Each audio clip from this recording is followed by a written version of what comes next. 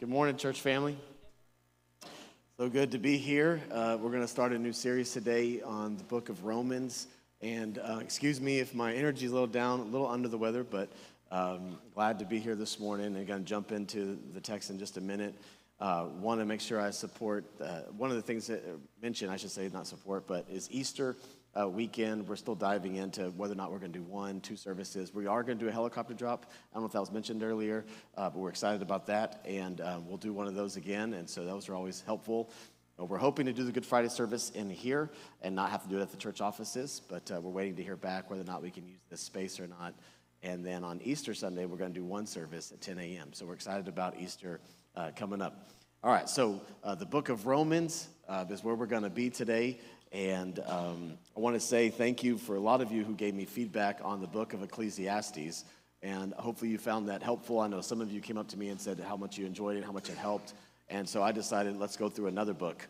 And no, this is actually something that truly, in all the years of ministry, I don't know if we've ever done, launching the year with 2 book studies.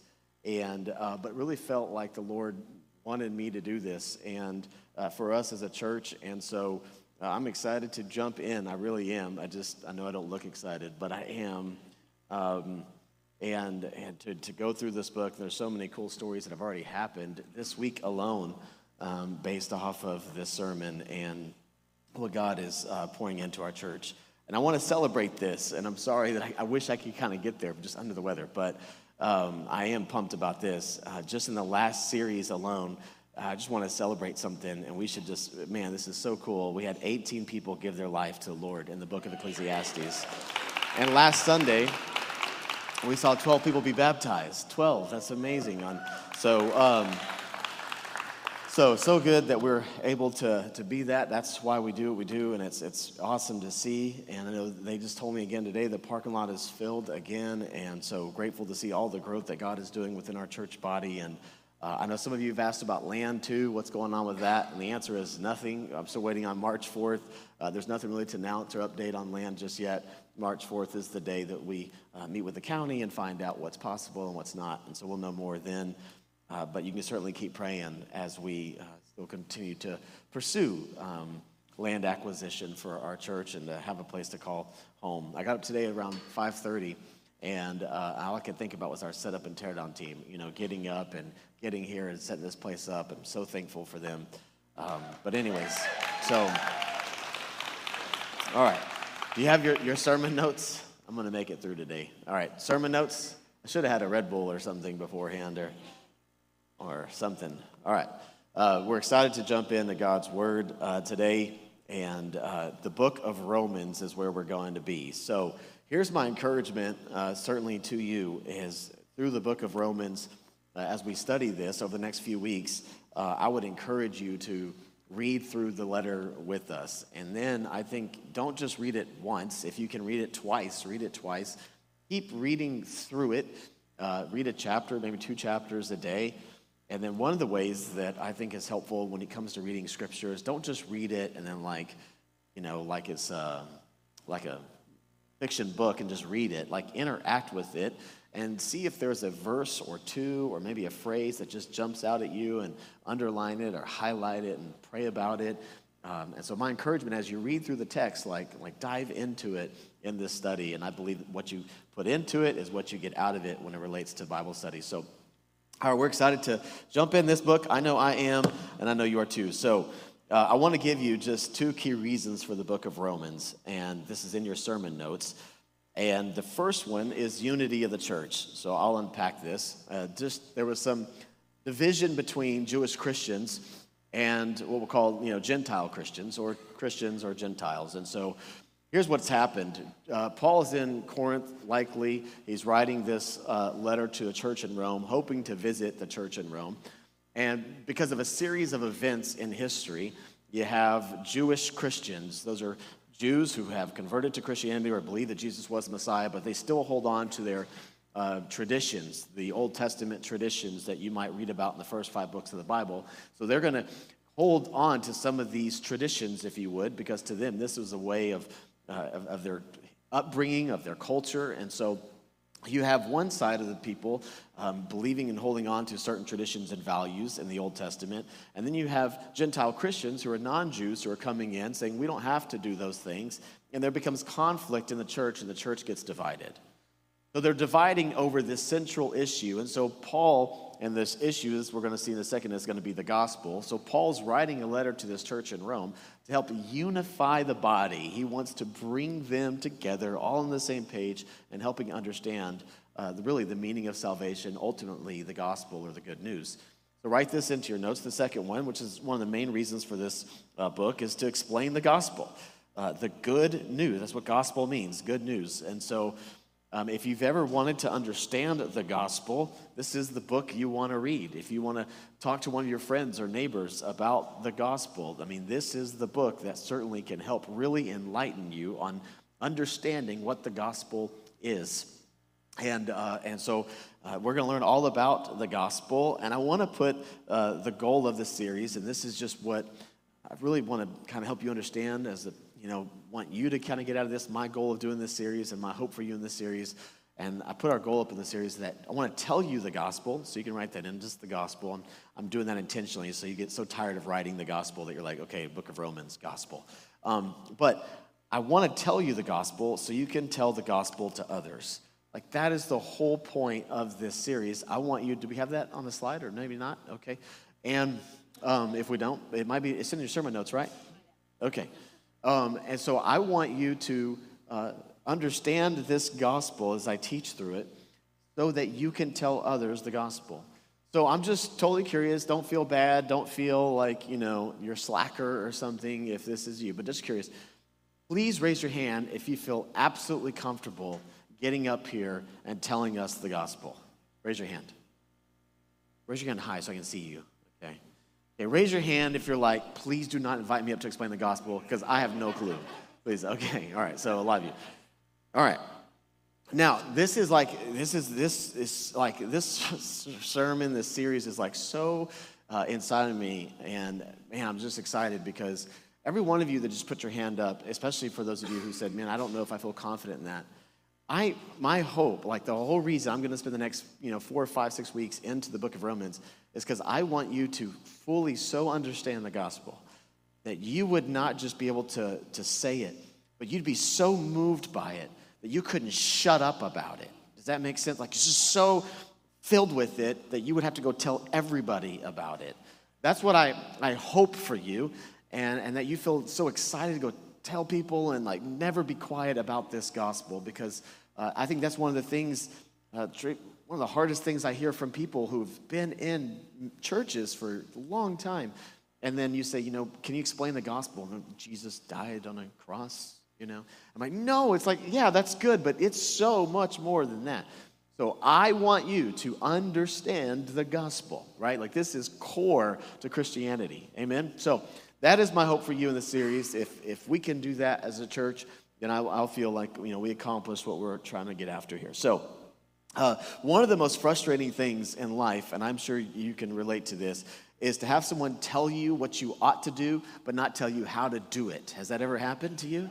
You know what you should do, or they try to instruct you, and a boss comes in the room. I'm seeing a lot of laughter right now. But a boss comes in, a leader comes in or something and tells you, here's what you ought to be doing, but they don't show you how to do it, and it's so frustrating. You're like, well, if you could explain to me how to do it, then I will, So that's what this is. I know that many times you can hear in church, go tell the gospel to people, and yet you're like, that'd be great if I knew how to. And if you had the confidence to actually do it, that's what I want you to be able to have inside of you. I want you to know how to share the gospel, what the gospel is. And so that's simply the title of today's sermon is, what is the gospel, okay? So we're going to dive into this in the book of Romans. And so super pumped about it. Romans chapter 1, if you have your Bible, you can turn with me there. And so I am not going to go through, by the way, I know I did not do this through the book of Ecclesiastes line by line. I know for some of you, you're like, you missed the most important verse. And but it probably wasn't the most important verse, but it certainly is being an important one. But we cannot go through line by line, just so you know. And the reason is because it would take us like years just to get through Romans. I mean, years. It would take us forever. So but I'm going to give more of a high-level view, if you would, on that, and hopefully you can still extract some stuff. That's why I want you to read it. So I will jump around a little bit in the book, but hopefully you get a big picture of what the book of Romans is all about, and then you fall in love with it, and you just want to read it over and over and over again. All right, so if you have your Bible, Romans chapter 1, this is where we're going to be today. It says in verse 1, Paul, a servant of Christ Jesus. All right, so Paul's the one who's authoring this, of course, letter to the church in Rome. And you got to remember his audience is believers in Rome, divided Jew and Gentile, all of these kind of tradition things, okay? All right, so he says, called to be an apostle, set apart for the gospel of God. Man, these are such, like I could speak just on that verse, and we'll get to that in just a second. The gospel he promised beforehand through his prophets in the Holy Scriptures, regarding his son, who as to his earthly life was a descendant of David, and who through the Spirit, it says, of holiness, was appointed the Son of God in power by his resurrection from the dead, Jesus Christ our Lord. Through him we received grace and apostleship to call all Gentiles to obedience that comes from faith for his name's sake. And you also are among those Gentiles who are called to belong to Christ Jesus. Verse 7, last one. To all in Rome who are loved by God and called to be his holy people, grace and peace to you from God our Father and from the Lord Jesus Christ. Now, pause. I know you hear the squeaking sound and you're going, what in the world is that? And the answer is it's an AC that we cannot control. So we try to have it shut off and we can't. So we're going to have to deal with the squeaking stuff. But actually, I get excited about stuff like that because it just makes me want land and building more often. So, like, Jesus, please, right now. Can we just start fasting and praying right now for land and a building? So, this is what I think God's going to start doing stuff like this just to irritate us all, to get us out of here and into our own property. Amen? That'll motivate you to give to land right there. So, we'll just turn it up. If you could turn up the volume. We're actually doing it intentionally. That'd be really cool. Like, just make it really hot in the summertime. And you want a building? Well, then, here we go. So, all right. So, a couple of words that I want to just pull out, okay? It says, Paul, a servant. Now, that's a really, really, really important word. If you just read the text and you're like, okay, servant. No, listen, that word servant really means slave. It can be translated, and some translations will say that, Paul, a slave. In their context, in Rome, there's over 60 million slaves. So put yourself in context. Slavery is everywhere. This is a normal part of functioning society at this time. And so a slave was simply a piece of property. So when Paul writes, I'm a slave, to their context, he's saying, I'm a piece of property to God. I belong to him. I'm not on my own. I belong to him. And he's really kind of submits himself that God becomes his master, his Lord. And he's a piece of property. So Paul, in his eyes, I belong to the Lord. Just pause on that and ask yourself that question. Like, are you a slave to God? I mean, are we a slave to him? He is your Lord. He is your master. You belong to him.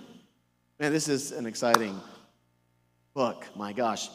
And he says he's called to be an apostle. Apostle is simply one who's sent by God. One who, in order to be an apostle, you had to have seen Christ. You might say, well, Paul didn't see Christ. Yeah, in Acts chapter 9, when he has this interaction with Jesus, he meets Jesus and he becomes this apostle. He says, I am sent by God.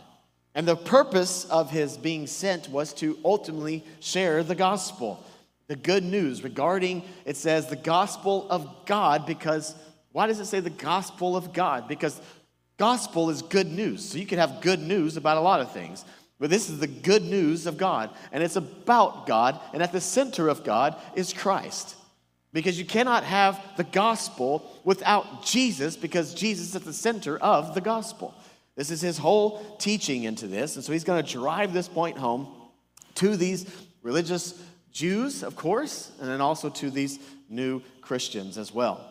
And so he centers the gospel around the birth and the life and the death and the resurrection of Christ. This is what he's going to do in the book of Romans. And he says that we are all called. Look what it says. And he says, listen, in verse 6, and you also are among those Gentiles who are called to belong to Jesus Christ. And then he writes, to all in Rome who are loved by God, and you're called to be his holy people. So in ministry, a lot of times you'll hear the language, are you called? And you're called into ministry. I'm not called, but I've got the call. And you'll hear this term a lot in ministry, calling. And the reminder to us today, the reminder to you is, if you are a believer and follower of Christ, you are called. I mean, technically, you're all called. It's not that just like the pastors have the calling of preaching and proclaiming the gospel. That would be 100% inaccurate. You are called to be holy people. That's a calling on your life. How are you doing? You know, like, man, like, am I after holiness? This is Paul's proclamation to these people in Rome. You are called. You're all called to be his holy people. Why? Because in the Old Testament, Jews were called to be a royal priesthood, a holy nation. But now Paul is saying it's not just Jews that are called to be holy, called to proclaim the gospel to people. It's all of you in Rome. This is what he's pushing on. Verse 8, he says, first, I thank my God through Jesus Christ for all of you, because your faith is being reported all over the world. I think that is fantastic because there's no social media. So just think about how much would have to be happening. How many stories are being, like, how did the word get out? Think about that. There was no news media, no social media, no photography. Did you know how it's being spread? Word of mouth. Man, people are talking about you everywhere, and it's spreading all over the world. And Paul is moved by this because people won't be quiet about this gospel. This is powerful stuff. It's amazing. And then he goes on to say, God, whom I serve in my spirit, in preaching the gospel of his Son, is my witness how constantly I remember you. In my prayers at all times, I pray that now, at last, by God's will, the way may be opened up for me to come to you. I long to see you so that I may impart to you some spiritual gift to make you strong. That is, that you and I may be mutually encouraged by each other's faith, he says. So practical reason, just so you know, what he's simply saying is, I'm wanting to come see you, and I haven't been able to. Verse 13, he continues in the same thought.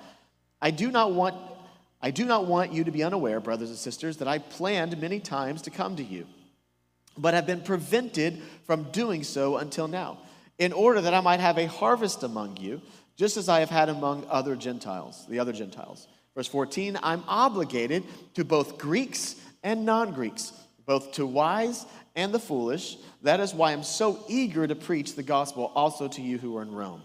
So practical reason for him of not being able to simply go and get to these people. You're saying, what's preventing him? And I know we'd be quick to say, well, there's another text that speaks that it was Satan that got in his way, that Satan blocked his way from coming to other believers and to share the gospel.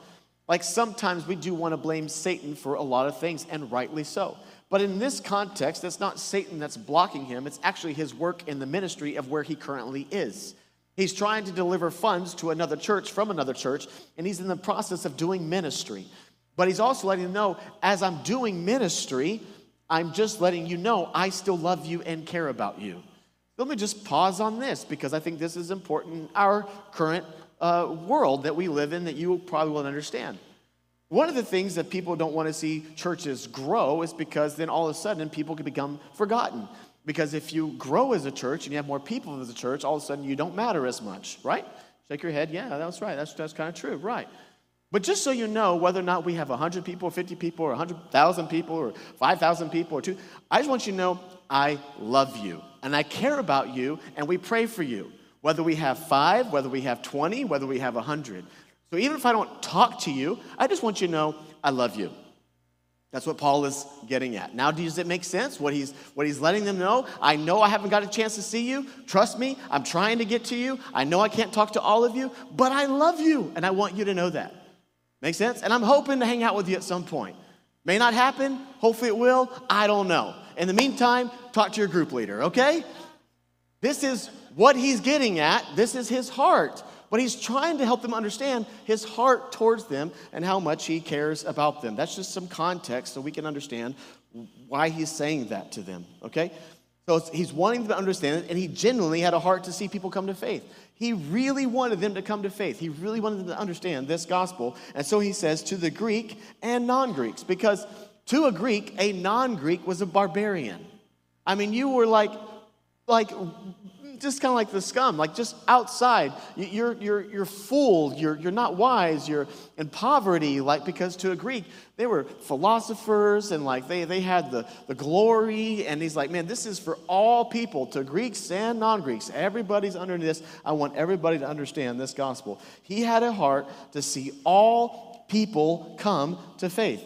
And the word eager that he uses means ready and willing. I am so ready and I'm so willing to deliver this gospel to you. I'm hoping to come to you, but in the meantime, here's the letter so that you would understand this gospel story.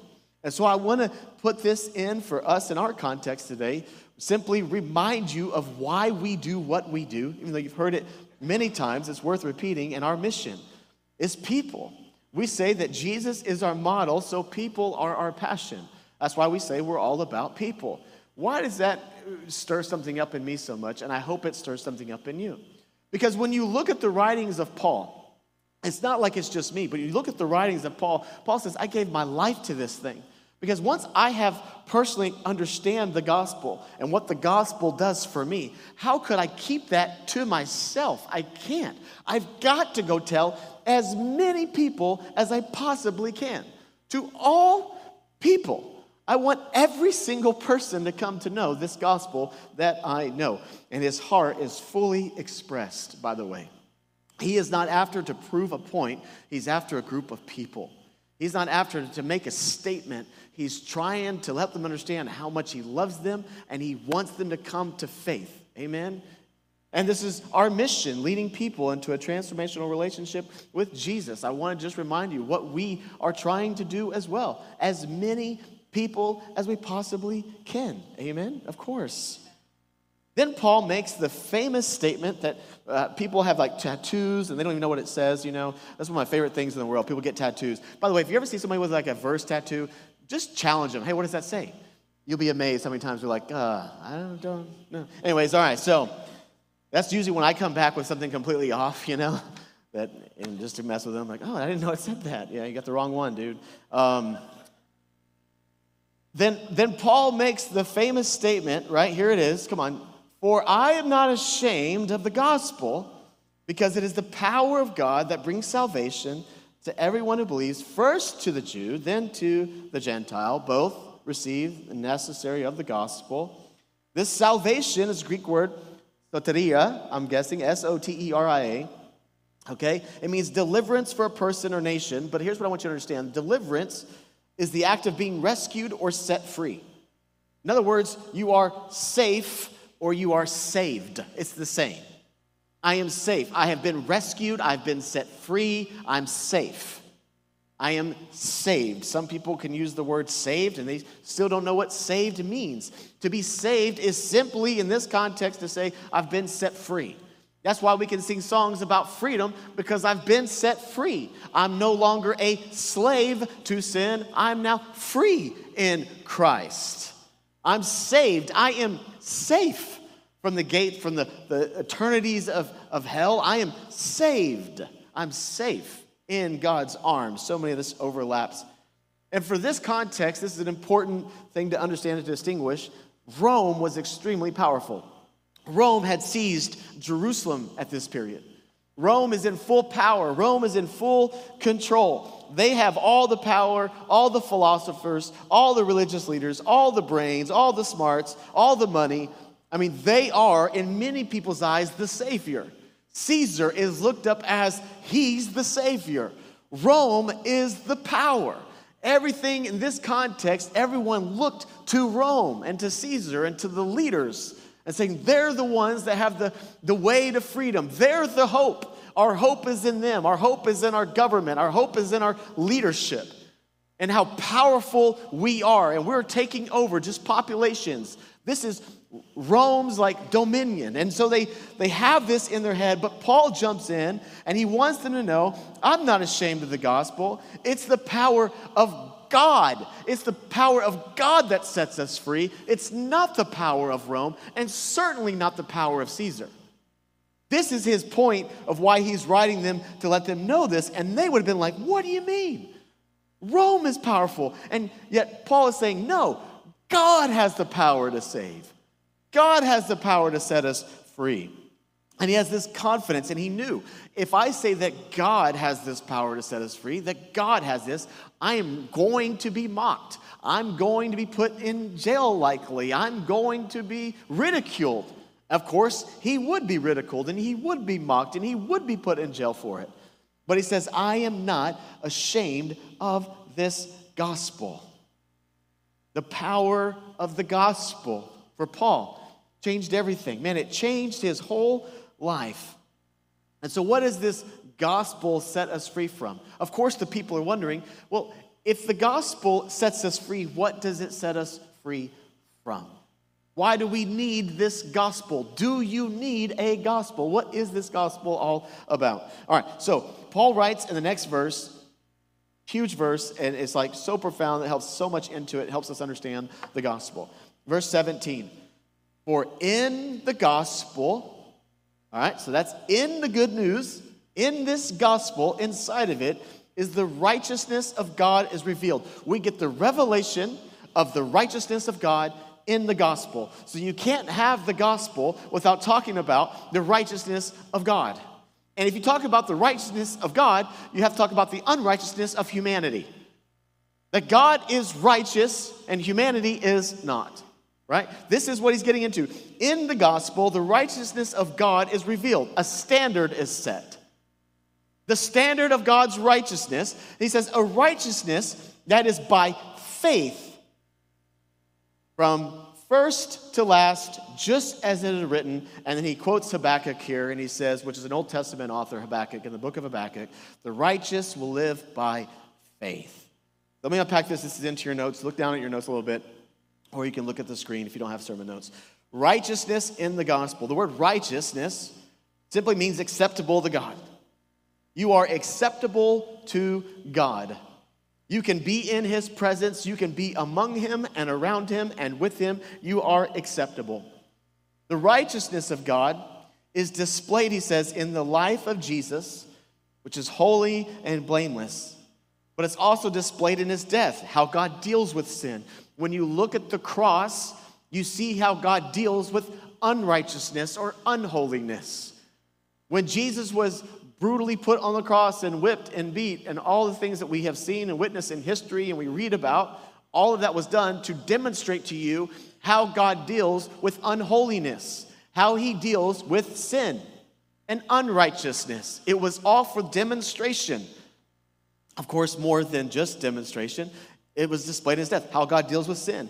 And it displayed in his resurrection of how he overcomes sin. He's saying when you look at the life of Jesus, how he lived, how he died, and how he was raised from the dead, this story shows you and reveals to you how God deals with righteousness. What it takes to be righteous, how one can obtain righteousness, and the necessity that you and I have to be deemed righteous. Because if you're not righteous, if you're not holy, if you're not perfect, you can't be in a perfect God's presence. Because the moment that you have imperfect people, unrighteousness, unholiness, enter into heaven, you've now contaminated it, and it's no longer holy, it's no longer perfect. So how do we get this acceptable place? How do we get there? This is what he is saying. And he's saying that the way is by faith in the gospel. Oh, this is huge. And so if you've ever grown up in different, maybe teachings, please hear me now. If someone has ever told you that the way you obtain salvation is by some form of work, by some form of task that you have to obtain first, some class you have to take, anything that you have to do in order to obtain salvation, you want to pay attention to this verse. If you are out and about and someone says you have to be ... you have to do ... you have to talk a certain way, you have to say certain things, you have to live a certain way ... you just take them back. You say, my pastor told me you're a liar. Romans chapter 5, verse 17. I am justified by what? Faith. I'm not justified by baptism. I'm not justified by what kind of music I listen to. I know I'm working on it, but I'm trying to get there. But sometimes I like a little whatever music. I'm working on it. I'm a work in progress. Amen. But I'm justified by what? Faith. This is so important. Faith. Why? Because he's writing to who? Remember? The audience? Come on. I'm sick. I need some help. Who's he writing to? Christians and who else? Jewish people in Rome. And there's the dividing line between law and grace. And the Jews are saying, you've got to have these certain things done. You've got to be circumcised. You have to do this. You have to do this. You have to do this. And Paul is interjecting, saying, I'm trying to get you guys together. No, we're justified by faith, not by all of these things. We're justified by faith, and faith alone. It's the Greek word pistis. I think he was pissed. Anyways, pissed. And I did have that joke right there. I knew it would work. I just try to get away with cussing as much as I can on say, no, that's not cussing. He's, man, listen, faith, and this is really important. What's faith? Faith is the conviction, now this is so important, or the belief that Jesus is the Messiah, through whom we obtain eternal salvation in the kingdom of God. Now, look at your notes. Faith is confidence that Jesus is who he said he is and will do what he said he will do. This is faith. I have faith that Jesus is who he said he is and he will do what he says he will do. I have faith in him. I have confidence in him. Now, write this into your notes and I'll teach on this. Salvation, key truth, salvation is based on belief, not behavior. But I put there so you would please, like understand this word. I'm very passionate about this. Like, please understand this word, belief. Salvation is based on belief. So I gave you the definition of belief so you understand what belief is. Trust, faith, confidence in someone or something. And of course, in this case, we're talking about someone, Jesus. Belief is not simply believing in the existence. If you believe in the existence of God, that's great, but that doesn't save you. That's not faith. You're justified by faith. What's faith? Confidence, trust.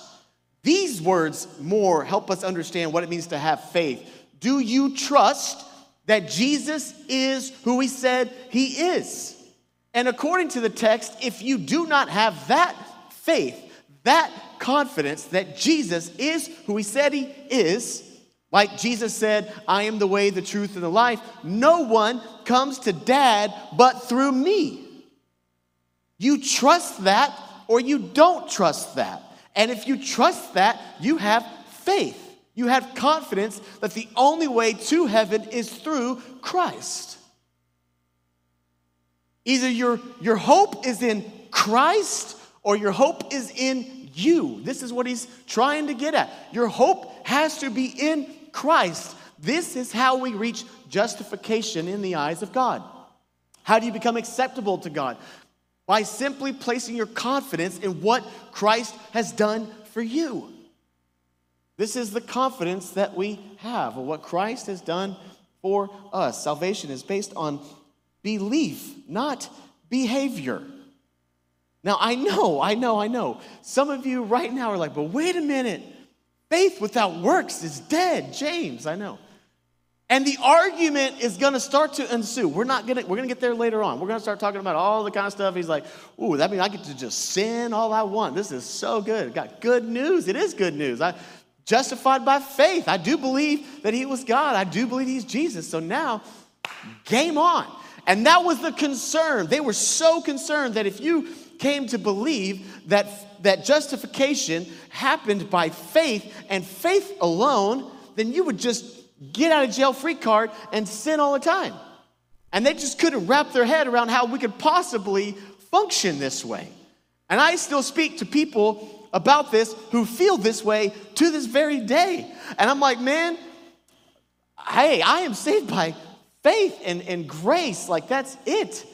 And there becomes sometimes a healthy conversation, I'll say, between me and the other individuals at times about this understanding of what it takes to obtain salvation. Because there's a natural human tendency in us that if you really believe something, you got to prove it. And certainly there's context to that. But justification is reached one way: faith and faith alone. Okay. Man, that woo! Okay, so doesn't it excite you that you don't have to earn your way to heaven? And now, if you would rather try to earn it, man, by all means, okay? If you just want to try to get out of your free card to heaven, go ahead. But I do not earn it. This is Paul's whole point. In the Old Testament, they simply thought righteousness was attained by obedience, but they always fell short. Romans chapter 3, last verse. And if you can bring out the ladder, I want to show it to you. Look what he says in Romans chapter 3, verse 21. Paul writes this: "But now apart from the law, the righteousness of God has been made known, to which the law and the prophets testify." The righteousness is given through faith in Jesus Christ to all who believe. The word believe is to have confidence in. I trust him. I trust his word. It's not just a belief that he lived. I have absolute full trust that Jesus was who he said he was. Look what he says. There's no difference between Jew and Gentile. See, he's bringing them together. There's no difference between any of you. You're basically all messed up. Every single one of you, total depravity. You're all sinners. You're liars and cheaters and backstabbers and murderers. And if you go read Romans chapter 1, you will see a long list of sin. All right, so do me a favor. If you fall under one of these categories, stand up. You've lied. Come on, we know this Kirk Cameron stuff. You lied. If you're real Christians, know what I'm talking about right now? Okay. Yeah, you steal from people. You deceive people. You gossipers. Come on. You stealers, you thieves. Man, this is amazing. I gotta get you up. No, stay seated. This is amazing. I'm trying to figure out what. Pride. There we go. Okay, so, all right, sit down. Okay, good. We're neighbors. I can do that with you. You know, we're neighbors. It's funny. Man, right, so he's like, guys, would you all stand up? Like, he's just saying, man, all fall short. This is what he says. Look, he says, all fall short. All have sinned. All fall short of the glory of God. And all are justified freely by his grace. And then, just wrap your head around that. You see, it's free grace through the redemption that came by Christ Jesus. God presented Christ as a sacrifice of atonement through the shedding of his blood to be received by faith. He did this to demonstrate his righteousness. Because in his forbearance, it says, he had left the sins committed beforehand unpunished. And he did it to demonstrate his righteousness at the present time, so as to be just, because he's a just God, so he's got to put him on the cross, because that's what happens. He's a just God, and the one who justifies those who have faith in Jesus. This is powerful in the gospel. Write this in, last thought. We obtain righteousness, not by ourselves, but by our faith in Christ. Amen? Okay, so I'll illustrate this to you. And I'd like to have a volunteer, if we can, anybody who's just willing to put themselves out there. I'll bring a couple of these up, and then we'll wrap up. And I hope this helps you understand this gospel story. All right, so I just need anybody who's just willing to just come on up. Somebody just willing. Come on, somebody. Come on. Come on. All right, come over here. Come over here. Okay, just do me a favor. Just write your name right here, okay? All right, what's your name? Ella. Okay, Ella. Doesn't matter. However you feel about yourself today. It's good. You said big or small? All right, Ella. Thank you. Thanks for being so courageous and doing this. You have no idea what I'm about to do to you, so it takes a lot of courage. We didn't rehearse this or anything, right? Okay. So you see this ladder here? At the top of it is righteous, which really means holy, okay? Perfect, all right? I mean, like, never do anything wrong. You don't say anything wrong, don't do anything wrong, like, nothing, okay? I just want you to get on the ladder, however high you think you are compared to like righteous, okay? Just tape yourself on the ladder wherever you think you belong. Now, everybody's watching you. We're kind of curious how righteous you are. And I can put it, if you're pretty righteous, I'll put it up there for you. So you're doing okay, huh? All right, thanks, Ella. Appreciate that. But you're not up there? You're not perfect? Okay, thank you, Ella. Everybody go for Ella. Thanks, Ella. Okay. But Ella, you're doing pretty good. You're doing pretty good, Ella. All right, anybody else want to come show me? Come here, Mario. Come here, Mario. Mario, come here. Let's see, Mario, I want you to do me a favor. Is that your wife next to you? I want you to put your wife's name, Alice, right there. You just write Alice on there. There you go, Mario. Okay, here we go. All right, now you go tell a heart. He added the extra heart.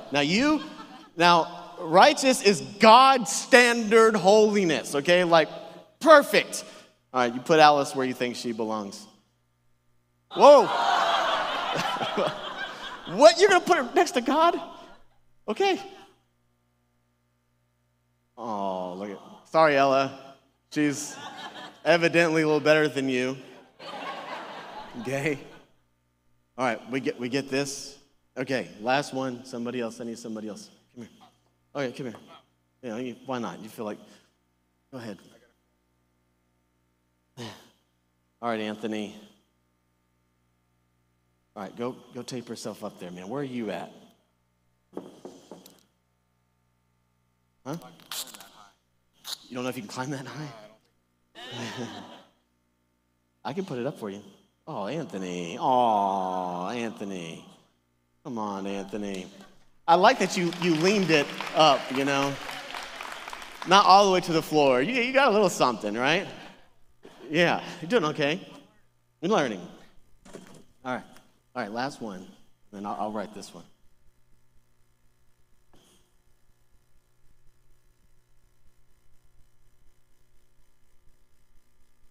Okay, now you guys just tell me where I should put her, okay? Okay, y'all tell me. Where do I put her at? Down at the bottom? Wow. Anthony's better than Mother Teresa? She served a lot of people, man. But okay.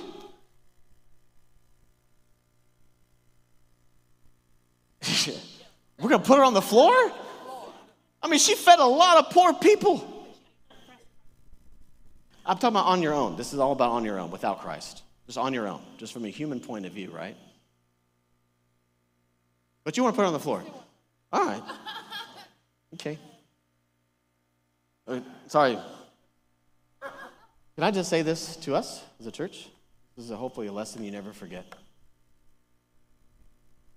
I think Mother Teresa would have put herself on the floor.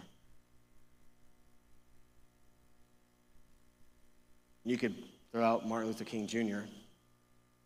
You could say, I think MLK would say, put me on the floor. Not even close. Where would Paul put himself? I'm chief of all sinners. I am the worst. I don't even belong on the ladder. His whole point to this church in Rome was, every one of you falls short, and you'll never get there. You can try for the rest of your life to obtain righteousness by yourself, but you'll never hit it. This is the gospel. This is why it's good news, because you're justified. You reach righteousness because of what Christ did and no other reason. That's what allows us to be acceptable to God, that we get to climb this ladder of righteousness, that we obtain this righteousness when we get on the ladder of Christ, of the cross. We get on it. We get righteousness because of what Christ has done. That is the best news in the world. So when you think about this gospel, you say, this is the best news. I obtain righteousness, holiness, perfection because of what Christ has done for me. Amen? This is what Paul is trying to get at when he says this. He's like, that's how I get there. And he's so compelled by this message that he has to go and tell others. The way, the righteousness, not just heaven, but the way to righteousness and holiness is by literally allowing Christ's life and death and resurrection, like that, allow that story to be where we put our confidence in. That the only way that I could ever obtain that is because of Christ did for me. Can I pray for us? Oh, Jesus, thank you that we get to come up and here and just like learn about this gospel.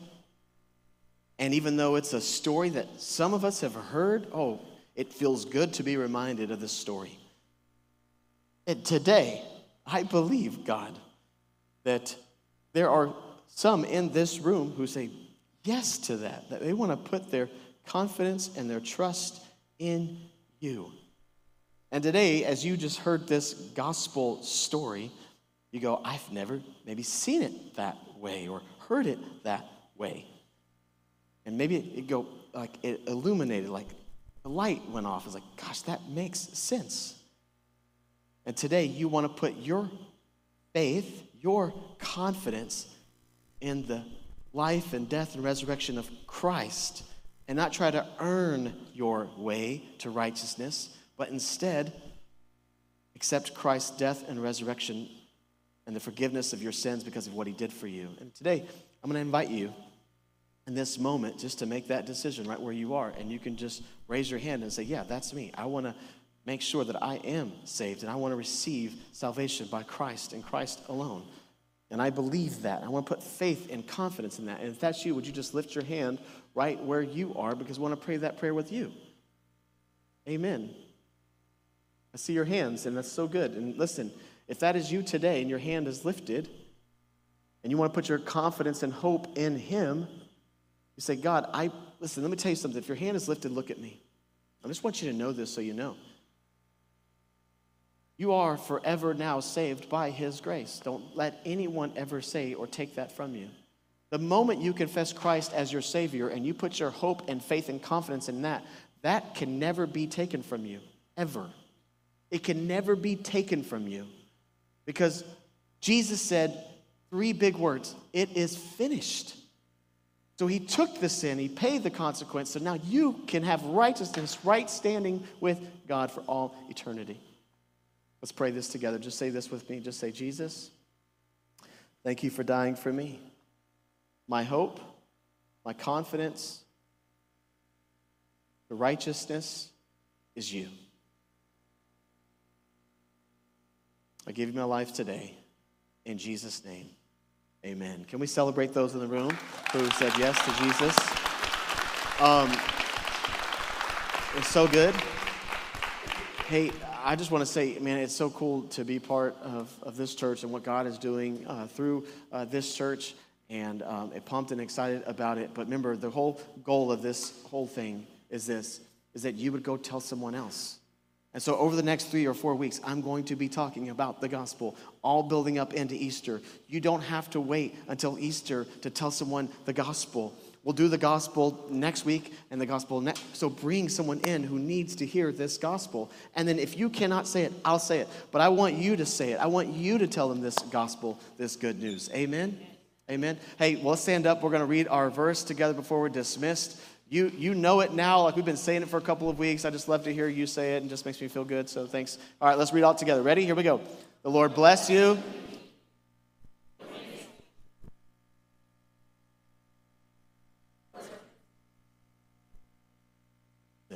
Amen. God bless you. Take care. We'll see you next Sunday. Take care.